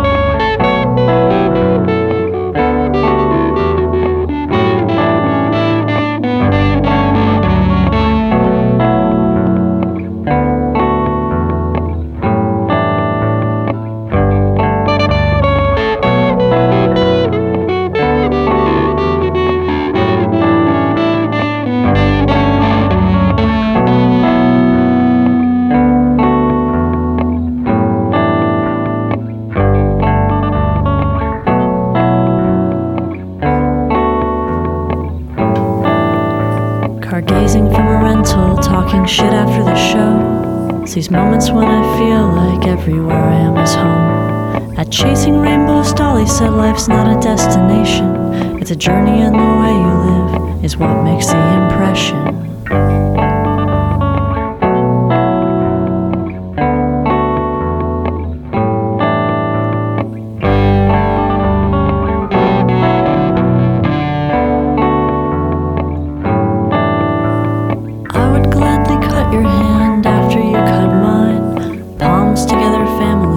Crossing our bloodlines, I felt electricity and couldn't sleep all night. And there's a power in welcoming new friends into our lives. You said family ancestry's the hardest thing to leave, since no one ever tells you what true family should be. They'll threaten you with loneliness should you leave the nest. How could anyone who threatens ever claim to know what you need best?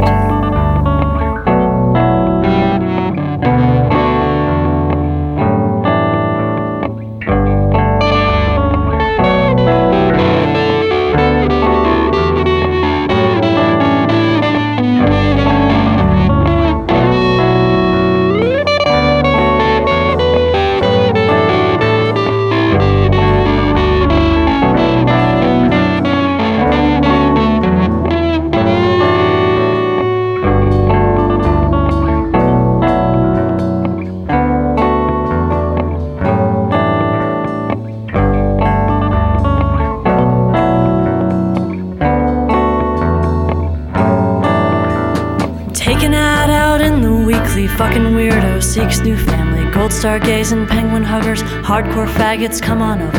Sissy slices, complimentary. Do you want meat or vegan friendly? A rimmer or a sister fister? Vegan ally, bottom feeder, and up the wolf dikes. Waking dreamers, larpers, and all deep sea creatures. Hotel pool 24 hours. Workout room, then hit the showers. Gay marriage, that shit's for suckers. Equal rights, you motherfuckers. Bus dance moves to diamond rings. It's times like this that we're living. 10 months sober, take deep breaths. A shy and lonely hunteress. One more borrowed stranger's bed to fall asleep watching Star Trek.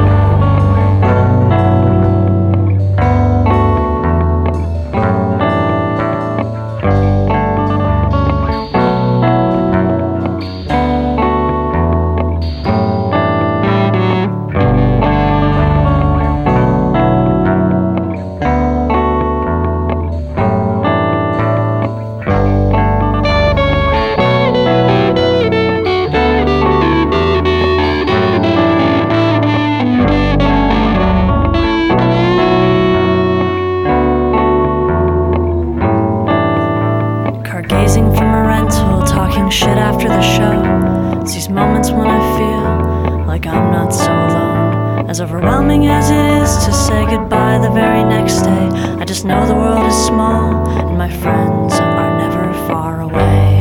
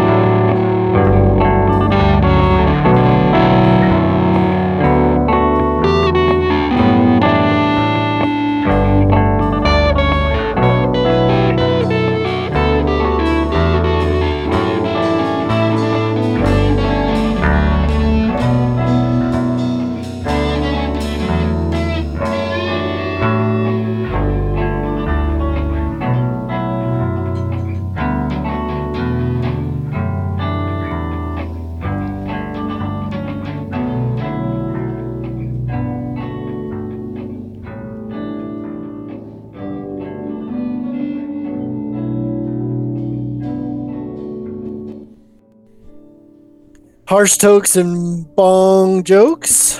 That was fun. Those two tracks had very different vibes.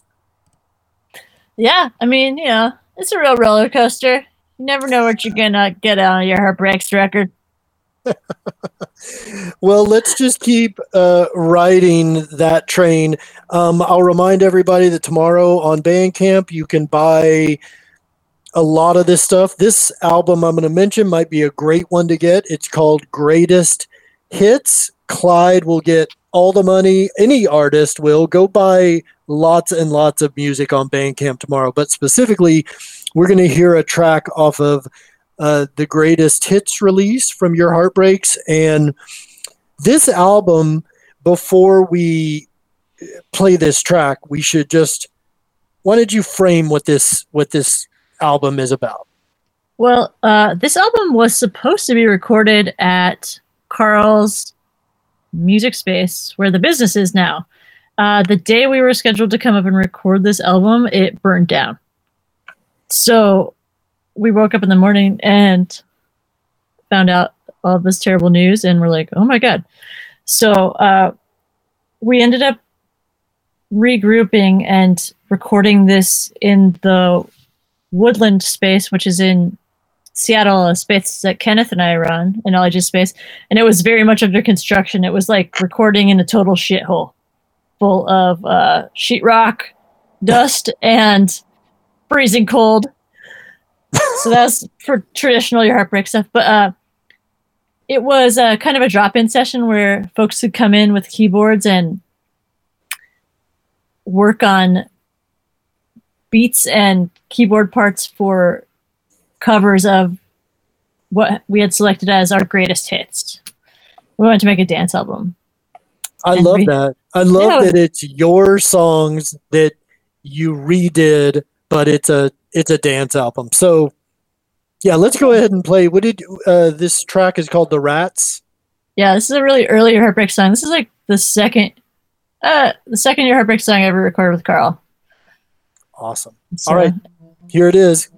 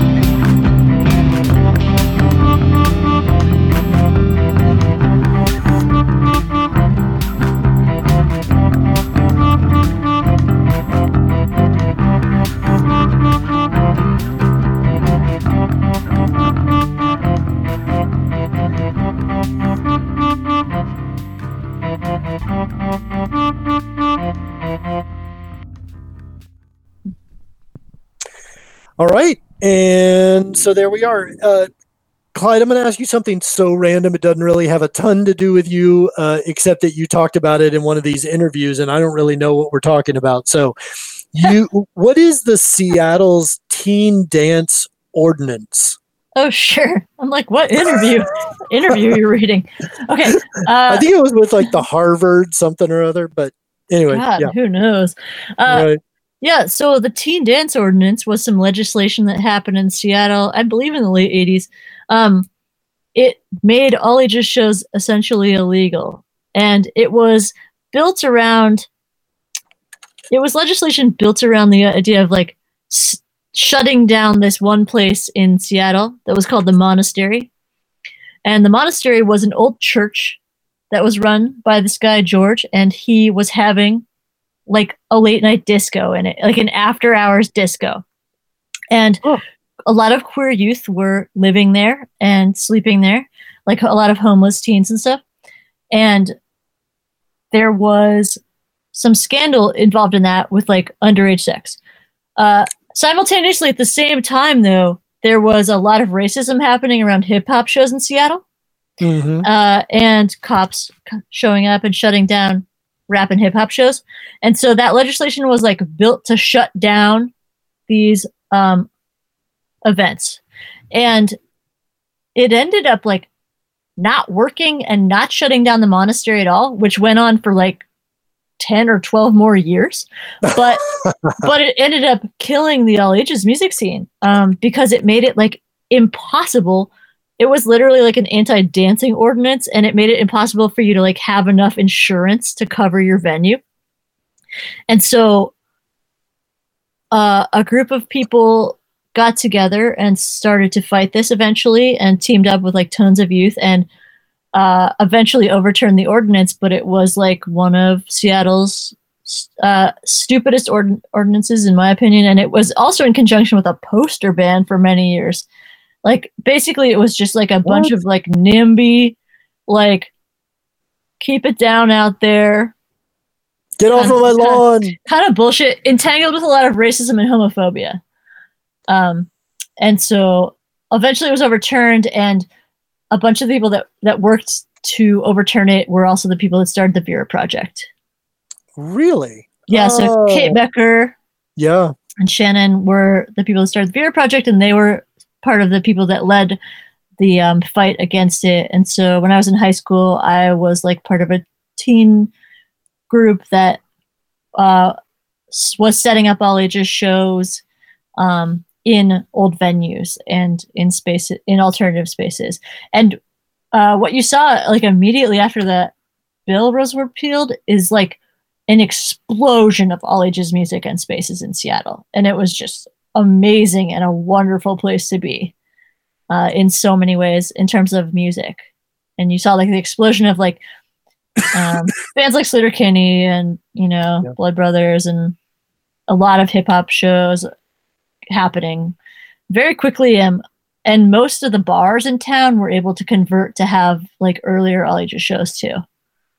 That is, I had no idea about that. Kate Becker, who now runs the city's like Office of Music and Film, right?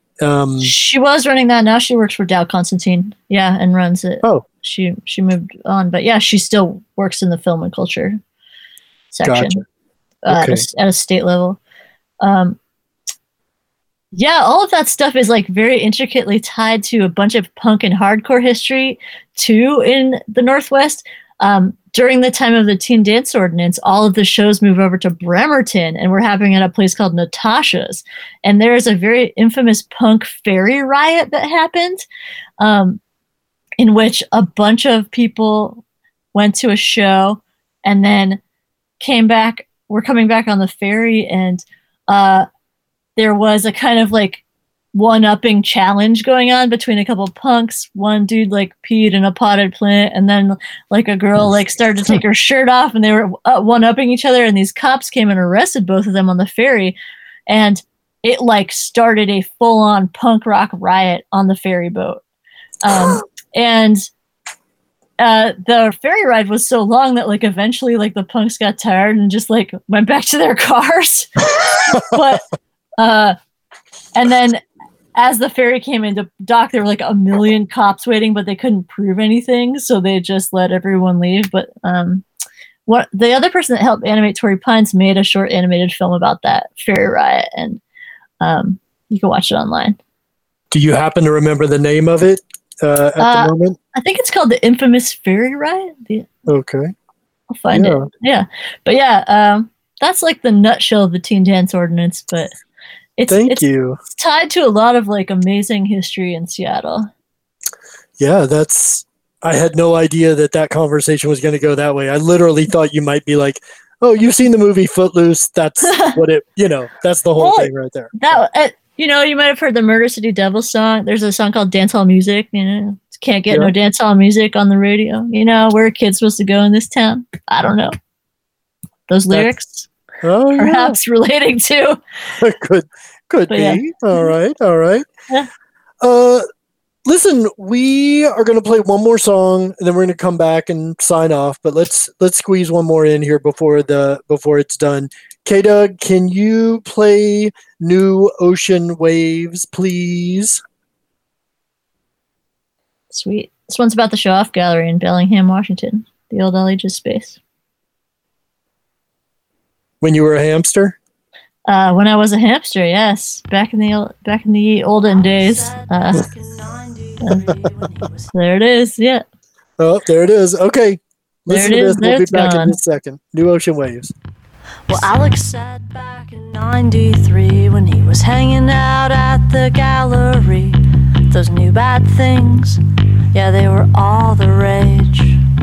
And I say those days are gone now, 'cause we watched that club shut down, and when winter came, he left that perfect town to find new ocean waves. New ocean waves, new ocean waves, new ocean waves. Angela said in 93 when she was living in downtown DC, those riot girls, yeah, they were all the craze. I say those days are gone now, 'cause I watched those bands sell out, and when winter came, she left that stupid town to find new ocean waves. New ocean waves, new ocean waves, new ocean waves. Squeaky sand under my feet again, I feel so in love with this beach I'm on. I feel so in love with that girl again. I feel so in love with this place I'm in, and squeaky sand under my feet again. I feel so in love with this beach I'm on. I feel so in love with that boy again. I feel so in love with this place I'm in. New ocean waves, new ocean waves, new ocean waves.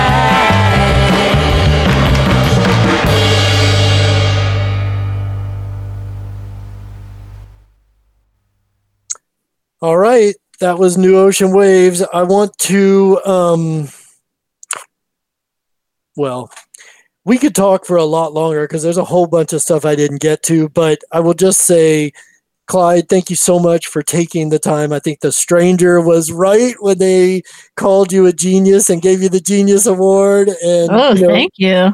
You really are inspiring in how many things you keep your fingers in, and kind of like our last show where we talked about not being able to just sit around and do nothing. You are you're certainly an epitome of that. So I thank you for joining Doug and I tonight. Really appreciate it. Thanks. I'm so excited to be a part of the Anacortes community and just be here and spend time here and be part of Guimas. And I'm excited for when we can all hang out again someday. Gosh, no kidding. And next month, since I don't know if we'll be all able to hang out and you're going to want something to listen to, you can join K-Doug and I as we welcome a Tejano group from Mount Vernon called Grupo Leve. and we are really excited to have them. I think that they're going to bring a new kind of style to our show here, and it's going to be a blast to have them. And we're actually going to do a socially distanced live show, and so that's going to be a blast. You guys will get a non-Zoom, non-recorded for the first time in 6 months or so.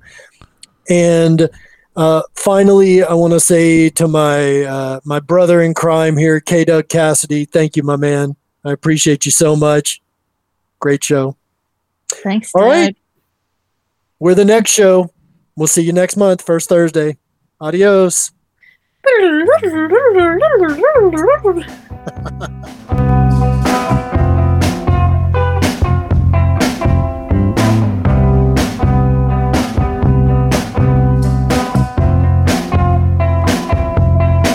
You said your dad's in jail for sleeping with students. I noticed your mother's never in town.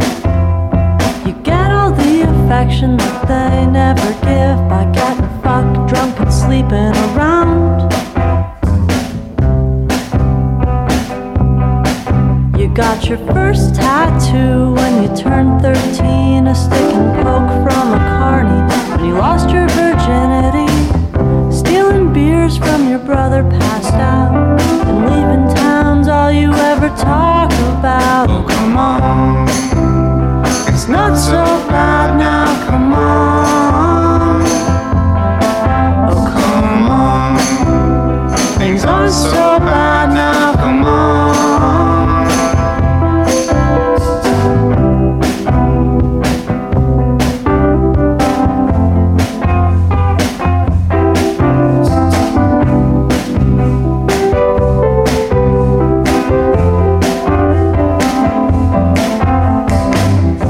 Snuck out every night I could, catching rides to your side of town. Hauled snare drums and acoustic guitars, some stupid fantasy of making out. With old records on the stereo, when the Sabbath comes on, you wear guitar through the solo and tap harmonics on a beat up SG. You got some kids you roll with I call bad company. Oh, come on, things aren't so bad now, come on. Oh, come on, things aren't so bad now, come on.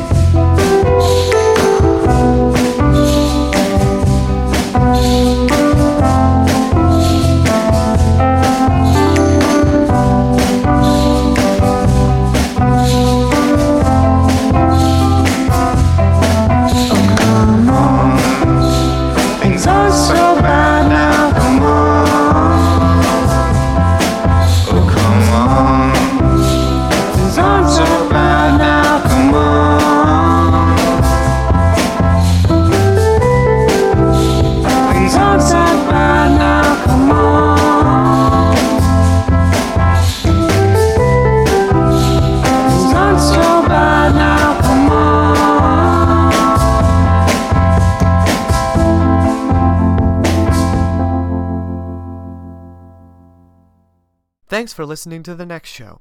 Want to hear more interviews and music from Anacortes musicians?